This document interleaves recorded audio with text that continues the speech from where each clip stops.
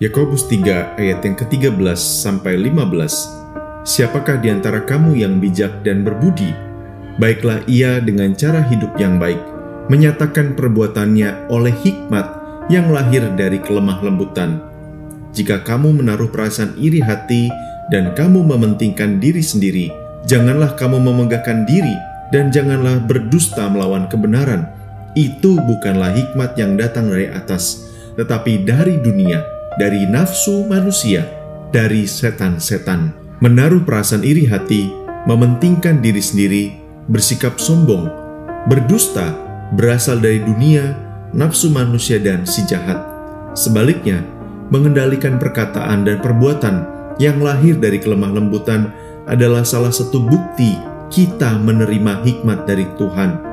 Hikmat dari Tuhan adalah dasar dari bijak dan berbudinya seseorang.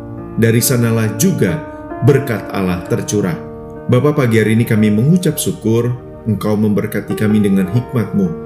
Tolong kami dan ajar kami, pimpin kami hari lepas hari untuk berjalan sesuai dengan apa yang Tuhan sudah curahkan di dalam perkataan dan perbuatan kami, penuh dengan hikmat dan bijaksana-Mu. Pagi hari ini kami juga mengucap syukur atas hamba-Mu, Saudari Diana Kurniawati, Bapak Yohanes Kurniawan, Ibu Mina, dan Saudari Jentika Mujirahayu.